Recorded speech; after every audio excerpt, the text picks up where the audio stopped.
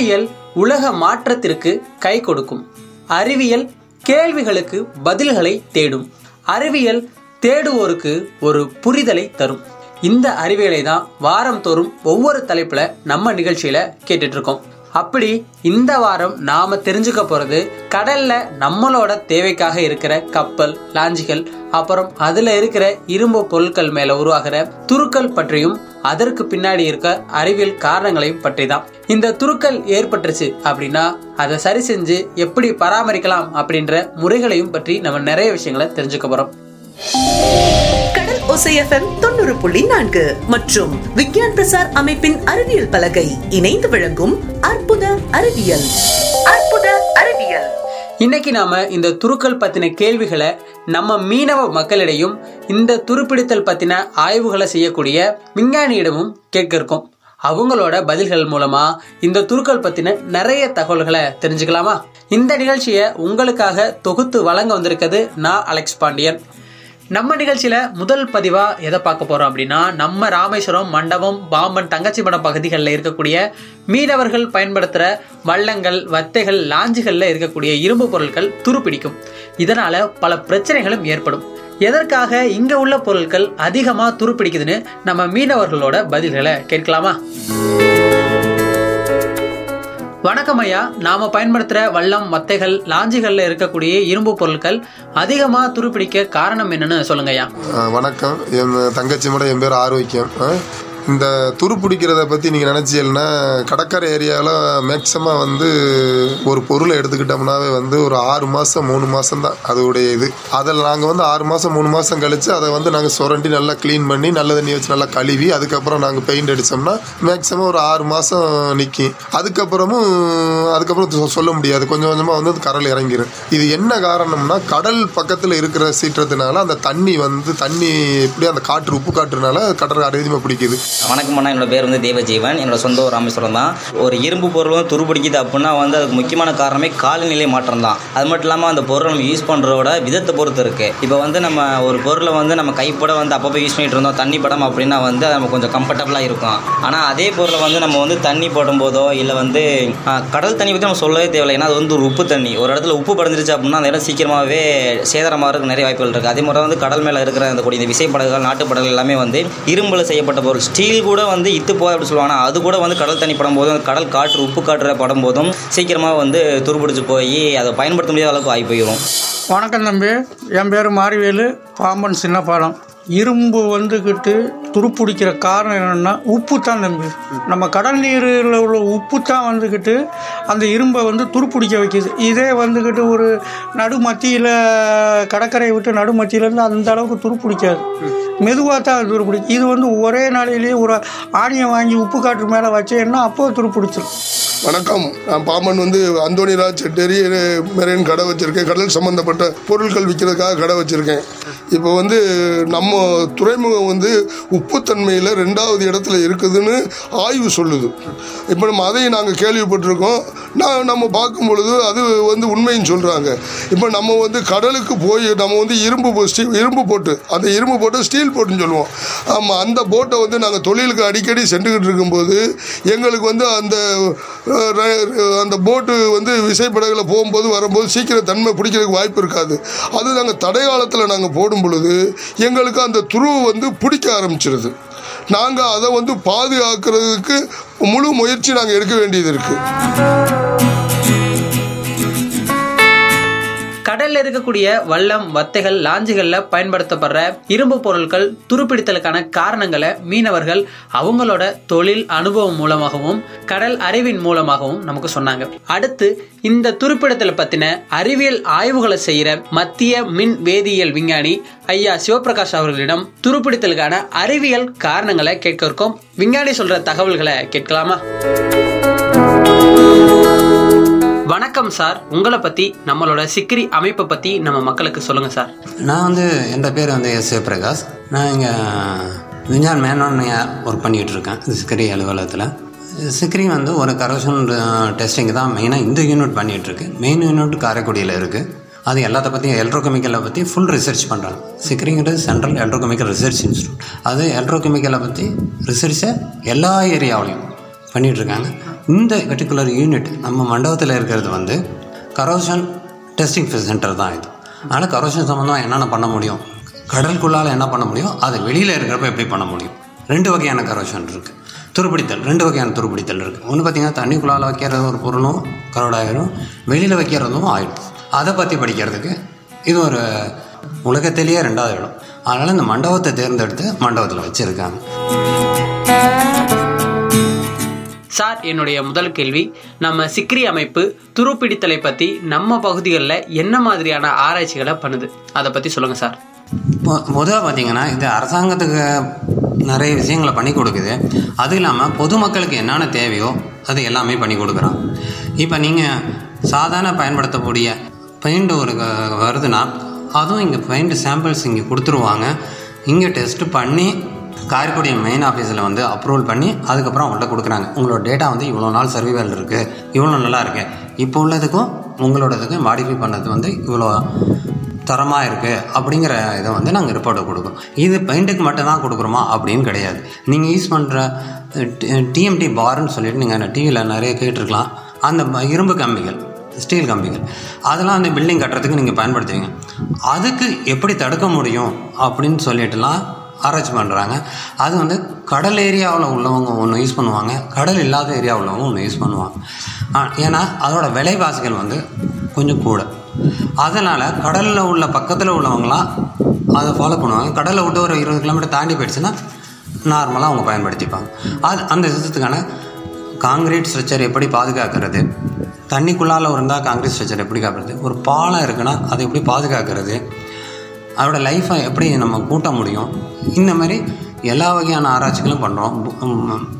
இது வந்து நீங்கள் போட்டுக்கு பயன்படுத்துகிற பெயிண்டிங்கில் கூட சில இன்க்ரீடியன்ட்ஸ் கலந்துருக்காங்க. அது வந்து லைஃப்பை கொஞ்சம் கூட்டி தரதுக்காண்டி முயற்சிகள் அது பண்ணி வச்சுருக்காங்க. அதனால உங்களுக்கு பயன் கிடைக்கிது. விஞ்ஞானி அவங்களோட அறிவியல் தகவலை சொல்லும்போது கரோஷன் அப்படிங்கிற வார்த்தையை பயன்படுத்துகிறாங்க. கரோஷன்னா துருப்பிடித்தல். சார், நம்ம ராமேஸ்வரம், பாமன், மண்டபம், தங்கச்சிமடம் பகுதிகளில் உள்ள காற்றுல NaCl அதாவது சோடியம் குளோரைடு இருப்பதால தான் அதிகமாக துருப்பிடிக்குதுன்னு சொல்கிறாங்களே, அது உண்மைதானா சார்? ஆமாம், அது உண்மைதான். நீங்கள் சாதாரண வீட்டில் யூஸ் பண்ணுறீங்களா உப்புதை, அதை தான் அந்த சோடியம் குளோரைடு. வேறு ஒன்றும் உங்களுக்கு சொல்லிகிட்டு இருக்காங்க அப்படின்னு தெரிஞ்சுக்கோன்னா, உப்பு வந்து நம்ம கடலில் வந்து நிறைய இருக்கும். ஆனால் இங்கே ஏரியாவில் வந்து கடல் காற்றோட வேகம், அது தூக்கிட்டு வர காற்றோட ஈரப்பதம், இந்த மாதிரி நிறைய விஷயங்கள் இருக்குது. இது சொல்லிகிட்டே போகலாம், நிறைய விஷயங்கள் இருக்குது. அந்த விஷயங்கள்லாம் வந்து வெளியில் வந்து நம்ம பொருள் மேலே படுறப்ப அந்த நம்ம சின்னோண்டு ஒரு ஏரியா இருந்தால் கூட இந்த சோடியம் குளோரைடு வந்து இது வந்து கரோஷன் பேர், இது துருப்பிடித்தல் அப்படிங்கிறத ஃபெரஸ் மெட்டீரியல் அப்புறம் அயன் பேஸ் மெட்டீரியல்ஸில் வந்து இது ஏற்படுத்தும்.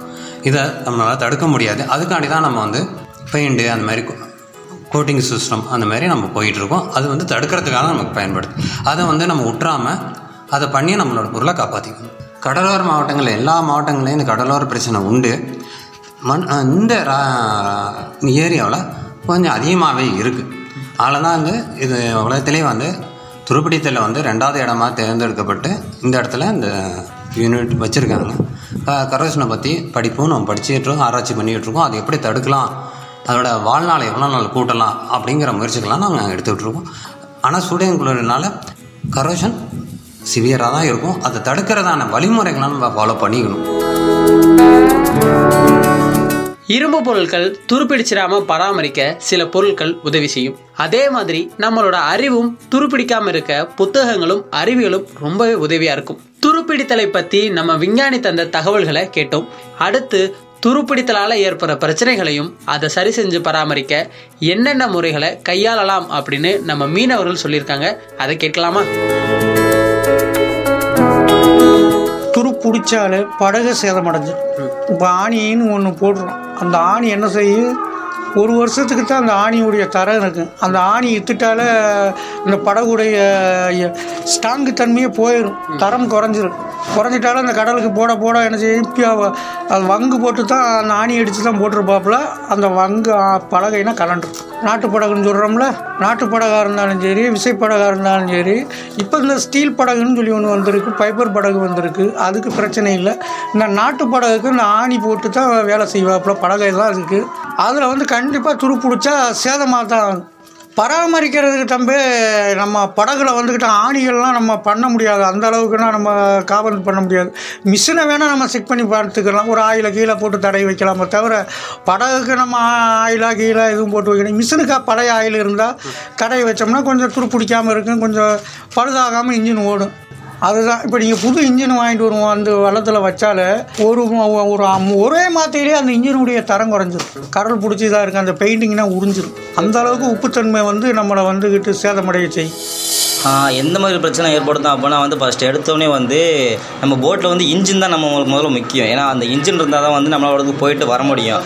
அந்த இன்ஜினே துருப்பிடிச்சிருச்சு சேதாரம் ஆயிடுச்சு அப்படின்னா நம்ம அந்த போட்டை உபயோகப்படுத்துறதே ரொம்ப கஷ்டமாயிடும். அது அந்த இன்ஜினை ஃபுல்லாக ப்ராப்பராக கழட்டிட்டு எல்லாம் க்ளீன் பண்ணிவிட்டு மறுபடி இன்ஜின் ஃபிக்ஸ் பண்ணிட்டு கொண்டு வரமா இருக்கும். அப்படி இல்லை அந்த இன்ஜின் ஃபுல்லாக துருப்பிடிச்சு போய் ஸ்ட்ரக் ஆயிடுச்சு யூஸ் பண்ண அப்படின்னு சொல்லிட்டுனா நம்ம வேறொரு இன்ஜின் புதுசாக வாங்கி மாற்றமாக இருக்கும். அதை தவிர்த்து முக்கியமான ஒரு இடம் என்ன தெரியுமா, நம்ம விசைப்படலில் இந்த ஸ்டேரிங் இருக்கும் பார்த்தீங்களா, அது டிரைவர் கண்ட்ரோல் எப்பயுமே இருக்க வேண்டியது. அந்த ஸ்டேரிங் சில நேரத்தில் துருப்பிடிக்கிற காரணமாக ஸ்ட்ரக்காக நின்றுச்சு அப்படின்னா போட்டை நம்ம எந்த திசையும் திருப்ப முடியாது அப்படின்னா நம்ம என்ன பண்ண முடியும், திரும்பி ரிட்டனில் வீட்டுக்கு வர முடியாது, குடும்பத்தை பார்க்க முடியாது, அது பெரிய குழப்பமாகி போயிடும். அதனாலேயே நம்ம ஸ்டேரிங் மட்டும் நம்ம அடிக்கடி கவனமாக பார்த்துட்டு இருக்க மாதிரி இருக்கும். இந்த கரல் பிடிக்கிறதுனால நிறைய விளைவுகள் வருது. இப்போ நாங்கள் ஒரு இன்ஜின் ஏங்கி ஓடிக்கிட்டு இருக்க போகும்போது திடீர்னு சொல்ல முடியாது. இப்போ நாங்கள் படகை கொண்டுக்கிட்டு நிறையா பெருந்தூரம் நாங்கள் கடலில் சென்று போய்கிட்டு இருக்கும்போது திடீர்னு துரு பிடிக்கிற காரணத்தினால திடீர்னு அந்த ஒரு பம்போ ஒரு பைப்போ டக்குன்னு கட் ஆயிரும், நம்ப முடியாது. இது ஒரு பெரிய எங்களுக்கு ஒரு ஆபத்துக்குள்ள காரணமாகவும் இருக்குது. சில நேரங்களில் படகுகள் பக்கத்தில் வராத சூழ்நிலையில் கீழே இருந்து ஒரு பைப்பு நம்ம தண்ணி வர்றதுக்காண்டி படகுல இருக்குது, அந்த பைப்பு கூட கட் ஆயிரும்யா, துரு பிடிக்கிறதுனால கட் ஆயிரும். அதை நம்ம எவ்வளவுதான் 3 மாதமோ 2 மாதத்துலேயே வச்சு நம்ம க்ளீன் பண்ணி பெயிண்ட் அடிச்சுக்கிட்டே இருந்தாலும் துரு தான் அதிகமாக பிடிக்குது, அந்த பெயிண்ட் தன்மை இழக்க வச்சிருது. இது எதுனாலன்னா கடை தண்ணி பவர்னால இருக்கு. ஒரு சின்ன துரு பெரிய பெரிய இழப்புக்கு கூட சில சமயங்களில் காரணமாக அமைஞ்சிடுது. அடுத்து துருப்பிடித்தல்ல இருந்து பொருட்களை எப்படி பராமரிக்கலாம்னு மீனவர்களோட அனுபவங்களை கேட்கலாமா?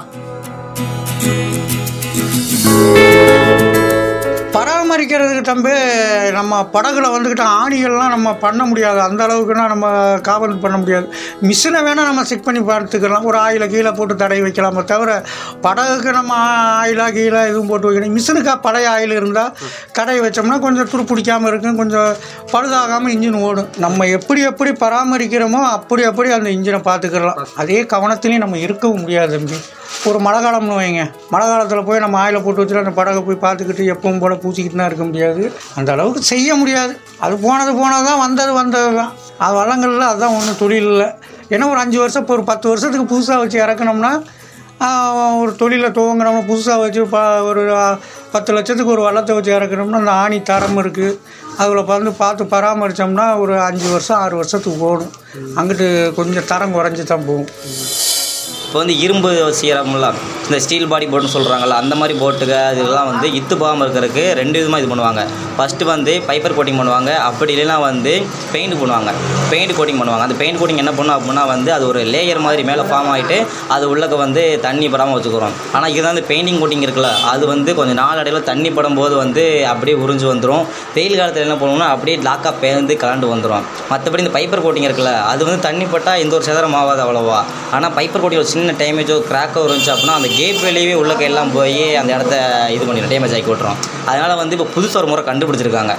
நாட்டு படலையும் சரி விசைப்படலையும் சரி ஒரு புது முறை கொண்டு வந்திருக்காங்க. அது என்ன முறை அப்படின்னா மரத்தால் செஞ்ச படகும் இல்லாமல் ஸ்டீல் பாடின்னு சொல்லுவாங்க, இரும்பு மூலமாக அதை வச்சு செய்யாமலும் பைப்பர் கோட்டிங் சொல்லிட்டு ஒரு முறை கொண்டு வந்திருக்காங்க. அது எப்படின்னா முழுக்க பைப்பர் தான், கண்ணாடி தூள்களால் ஆனது தான். அது அவ்வளோ சீக்கிரமாக இத்தும் போது துருவும் பிடிக்காது, அதோட எடையும் கம்மி தான். அதனால் அதில் உள்ள இன்ஜினோட பவருக்கு ஏற்றதை விட அதிகமாகவே நமக்கு ஸ்பீடு இதெல்லாம் அது கொடுத்துரும். அந்த மாதிரி மாற்றிட்டாங்க முறையை. இப்போ நாங்கள் என்ன செய்வோம்னா அந்த 60 நாள் தடைகாலம் வரும் பொழுது 60 நாள் தடைகாலம் முடிஞ்சு நம்ம தொழிலுக்கு போகும்போது துரு இல்லாமல் இருந்தால் தான் எங்கள் போட்டினுடைய அந்த உறுதியாக இருக்கிறது குறையாமல் நாங்கள் பாதுகாக்கணும். அதுக்கு நாங்கள் என்ன செய்கிறோம்னா அந்த நல்லா சுத்தமாக தொடச்சி அந்த நல்ல தண்ணீர் வச்சு தொடச்சி அதையெல்லாம் வாஷ் பண்ணி உள்ளே கூட என்ன செய்வோம், அந்த துரு பிடிக்காத ஒரு பெயிண்ட்டுன்னு ஒன்று இருக்கும், அந்த பெயிண்ட் அடிப்போம் அல்லது அந்த வெல்டிங் பண்ணி அந்த எல்லா இடங்களையும் சரி செய்வோம். நாங்கள் நாங்கள் கண்டிப்பான முறையில் இந்த 60 நாள் கழிச்சு 5 லட்சம் ரூபா கிடைக்குதுன்னா இந்த 60 நாள் கட்டளை போகிறதுக்கு 2 லட்சம் ரூபா 3 லட்சம் ரூபா செலவழித்து தான் நாங்கள் கடலுக்கு அனுப்ப வேண்டிய தன்மையில் நாங்கள் இருக்கிறோம். இப்போ துருப்பிடித்தல்ல இருந்து நம்ம வல்லம், வத்தை, லாஞ்சிகள்ல இருக்கக்கூடிய பொருட்களை எப்படி பராமரிப்பு செய்யறாங்கன்னு மீனவர்கள் சொன்னாங்க. பராமரிக்கிறதுலயுமே நிறைய சவால்கள் இருக்கு, அதையும் சொன்னாங்க. அடுத்து துருப்பிடித்தலை பராமரிக்க என்னென்ன விஷயங்களை கையாளலாம் அப்படின்னு நம்ம விஞ்ஞானி சொல்ல இருக்காங்க. அதை கேட்கலாமா? என்னுடைய 3வது கேள்வி சார், நம்ம பாம்பன், ராமேஸ்வரம், மண்டபம், தங்கச்சிவடம் கடல் பகுதிகளில் இருக்கிற வல்லம், வத்தைகள், லாஞ்சிகளில் இருக்கிற இரும்பு பொருட்கள் அதிகமாக துருப்பிடிக்குது. இந்த துருப்பிடித்தல இருந்து பொருட்களை பாதுகாக்க மீனவர்கள் என்ன மாதிரியான பராமரிப்பு நடவடிக்கைகளை மேற்கொள்ளலாம் சொல்லுங்க சார். குறிப்பிட்ட டயத்துக்குள்ளால அந்த ஆன்டி கரோஷன் பெயிண்ட்னே சொல்லி அதுக்கு தனியாக விற்கிது. அதுக்காண்டி அதில் ஆட் பண்ணியிருக்காங்க. கொஞ்சம் விலைவாசி கூட அப்படின்னு சொல்லிட்டு அதை பார்க்காம அதை நீங்கள் வந்து அந்த சொன்ன டயத்தில் அடித்து வச்சுக்கிறது வந்து உங்களோட போட்டோட லைஃப்பை வந்து கூட்டும். அது வல்லமாக இருந்தாலும் சரி, மற்ற போட்டுகளாக இருந்தாலும் எதுவாக இருந்தாலும் அதை பயன்படுத்திக்கிறது நல்லது. ஏன்னா இங்கே வந்து கடலுக்குள்ளால் ஒரு பொருளை இறக்கிட்டால் நீங்கள் வந்து 2 பொருளை பார்க்க வேண்டியதாக இருக்குது.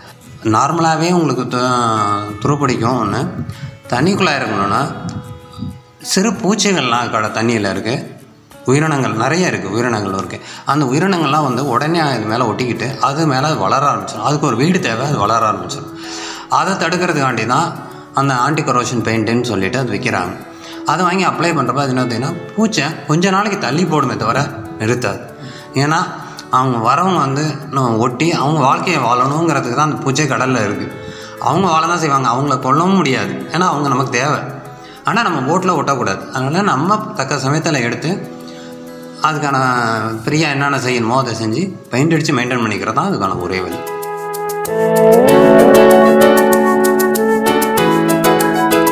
சார், என்னுடைய கடைசி கேள்வி, இப்போ இரும்பு பொருட்கள் அதிகமாக துருப்பிடிக்குது, அதனால பல பிரச்சனைகளும் ஏற்படுது. இந்த மாதிரி துருப்பிடிக்கக்கூடிய இரும்பு பொருட்களுக்கு மாற்றா வேற ஏதாவது உலோகங்களை பயன்படுத்த வாய்ப்பு இருக்கான்னு சொல்லுங்க சார். நிறைய பொருட்கள் இருந்தாலும் நம்ம வந்து விலைவாசிங்கிறத வந்து மனசில் வச்சு தான் வந்து அந்த பொருளை சொல்ல வரணும். நீர்மூழ்கி கப்பல்லாம் பார்த்தீங்கன்னா நீங்கள் இப்போ கேள்விப்பட்ட நிறைய நீர்மூழ்கி கப்பல் இந்தியாவே இப்போ ஓரளவுக்கு அதில் வந்து நல்ல லெவலுக்கு பெரிய லெவலுக்கு வர ஆரம்பிச்சிடுச்சு. அதெல்லாம் பார்த்திங்கன்னா எப்படி அதெல்லாம் போயிட்டுருக்கு அப்படின்னு அதில் யூஸ் பண்ணுற பொருட்களை பார்த்திங்கன்னா அது வந்து அலாய் வகையை சேர்ந்தது. அது ஒரு கலவையான பொருட்களை தான் யூஸ் பண்ணுறாங்க. அதோட விலையும் நம்ம பொதுமக்களால் யூஸ் பண்ண முடியாத விலைவாசி ரொம்ப அதிகம். அதனால் அந்த பொருளை பயன்படுத்துறதில்ல. அதோட விலையும் கூட. அது இல்லாமல் அதுக்கு தான் ப்ராப்பரான அதுக்கான கோட்டிங் சிஸ்டம் கொடுக்குறாங்க. அது இல்லாமல் அதில் வந்து துரு பிடிக்கிறதுக்காண்டியே ஜிங்க்குங்கிற ராடெல்லாம் அதில் செட் பண்ணி வச்சுருக்காங்க. அதெல்லாம் வந்து அப்போ அந்த நம்மளோட நீர்மூழ்கி கப்பலில் அட்டாக் பண்ணாமல் அதுக்காண்டி துரு பிடிக்கிறது எந்த பொருள் வந்து உடஞ்சி போகிற ஒரு செயின் எடுத்துக்கிட்டிங்கன்னா நீங்களே நல்லா சொல்லுவீங்க. செயின் எடுத்துக்கிட்டு எந்த செயின் இல்லை ஹூக்கு வந்து லூஸாக இருக்கோ டேமேஜாக இருக்கோ அந்த ஹூக்கு தான் முதல்ல உடைய போகுதுன்னு. ஒரு செயினை பிடிச்சிருந்தா எந்த இடம் உடையும் நீங்களே சொல்லுவீங்க, எது வீக் ஆகுது. அதுமாதிரி அது கப்பலில் எது வீக்கான அது பார்த்துன்னு தேடும். அங்கே ஜிங்க்குன்னு ஒரு மெட்டலை வச்சுருப்பாங்க, அதை மட்டும் அது கரெக்ஷன் பண்ணிட்டு போயிடும். மிச்சம் எந்த பொருளும் கரோட ஆகாது. இது மட்டுமும் தடுக்கிறதில்ல, மிச்ச பொருட்களை வந்து கடலில் வாழ்ல உயிரினங்கள்லாம் வந்து தடுக்கக்கூடாதுன்னு சொல்லிட்டு அதுக்கு பிடிக்காத ஒரு சத்தத்தை ஒளிபரப்புனா அது கிட்டக்க வராது, உயிரினங்கள் வராது. அதை வச்சு அதை வந்து அந்த சத்தத்தை அவங்க ஒரு குறிப்பிட்ட ரேஞ்சுக்குள்ளால் வச்சுருப்பாங்க. 100 மீட்டரோ 200 மீட்டரோ அந்த அளவுக்கு எனக்கு தூரம் வச்சுருப்பாங்க. அதுக்குள்ளால் இருந்துச்சுன்னா அந்த சத்தத்தை அவங்க ஆட்டோமேட்டிக்காக கொடுப்பாங்க. அது நமக்கு கேட்காத மாதிரி தெரியலாம், ஆனால் அந்த உயிரினங்களுக்கு அது கேட்க தெரியும். நமக்கு இது பிடிக்காத சத்தம், இது போய்கிட்ட போகக்கூடாது அப்படின்னு சொல்லி அது விலகி போயிடும். அதனால் இந்த உயிரினங்களோட இதுலேருந்து அப்படியே அவங்க காப்பாற்றிக்கிறாங்க. பயன்படுத்துகிற பொருட்களும் ரொம்ப காஸ்ட்லியாக படுத்து கரோஷனை தடுத்துக்கிறாங்க. இன்னொன்று அது கரோஷன் ஆகிறதுக்காண்டி ஒரு பொருளையும் அவங்க வந்து அதனால் அது வந்து ரொம்ப பாதுகாப்பாக இருக்குது. அதே இது வந்து மிச்சத்தில் வந்து அப்படி கிடையாது. நம்ம இதில் வெளியில் யூஸ் பண்ணுறோம், வெளியில் வேறு மாதிரி. நம்மளோட மக்களுக்காக கடல் ஓசை எஃப்எம்காக நேரம் ஒதுக்கி துருப்பிடித்தலை பற்றின நிறைய விஷயங்களை சொன்னீங்க. ரொம்ப நன்றி சார். இந்த விஷயத்தை தெரிஞ்சுக்கிட்டதுக்காண்டி ரொம்ப நன்றி. இதை ஏற்பாடு பண்ணி கொடுத்த கடல் ஓசை எஃப்எம்முக்கு என்னோட நன்றியை தெரிவிச்சுக்கிறேன். ஏன்னா உங்கள்கிட்ட யாராவது கொஞ்சம் பேருக்காச்சும் புரிஞ்சால் அது மற்றவங்களுக்கு சொல்ல ட்ரை பண்ணுங்கள். அப்போ வந்து அந்த மக்களுக்கு புரிஞ்சு அவங்க வந்து அவேர்னஸாக அதை நடந்துப்பாங்க. அப்புறம் பொதுவாக ஒரு விஷயம் சொல்ல போனீங்கன்னா கடலோரத்தை என்றைக்குமே சுத்தமாக வச்சுக்கணுங்கிற எண்ணத்தை வந்து நாளடைவில் வளர்த்துங்க. நன்றி. ஒரு சின்ன துரு, அதுக்குள்ள எவ்வளவு விஷயங்கள் இருக்குதுன்னு பாருங்க. இந்த துருக்கள் பற்றி நம்ம விஞ்ஞானியோட பதிலும் மீனவர்கள் சொன்ன கருத்துக்களும் உங்களுக்கு ரொம்ப பெரிய உதவியா இருந்திருக்கும் அப்படின்னு நம்புறேன். நீங்க இவ்வளவு நேரம் கேட்டுட்டு இருந்தது நம்ம கடல் ஓசை FM 90.4 மற்றும் விஞ்ஞான் பிரசார் அமைப்பின் அறிவியல் பலகை இணைந்து வழங்கிய அற்புத அறிவியல் நிகழ்ச்சி பற்றிய உங்களோட கருத்துக்களை நீங்க சொல்லணும்னா நம்ம கடல் ஓசை FM 90.4 வாட்ஸ்அப் எண்ணான 7044439999 உங்களோட கருத்துக்களை அனுப்புங்க. அற்புத அறிவியல் நிகழ்ச்சியின் திரைக்கடல் ஓடி பகுதி இந்த அத்தியாயத்துடன் முடிவடையுது. மீண்டும் அடுத்த வாரம் புது பகுதியில, புது அத்தியாயத்துல, புது அறிவியல் தலைப்புல உங்களை சந்திக்கிறேன். நன்றி, வணக்கம்.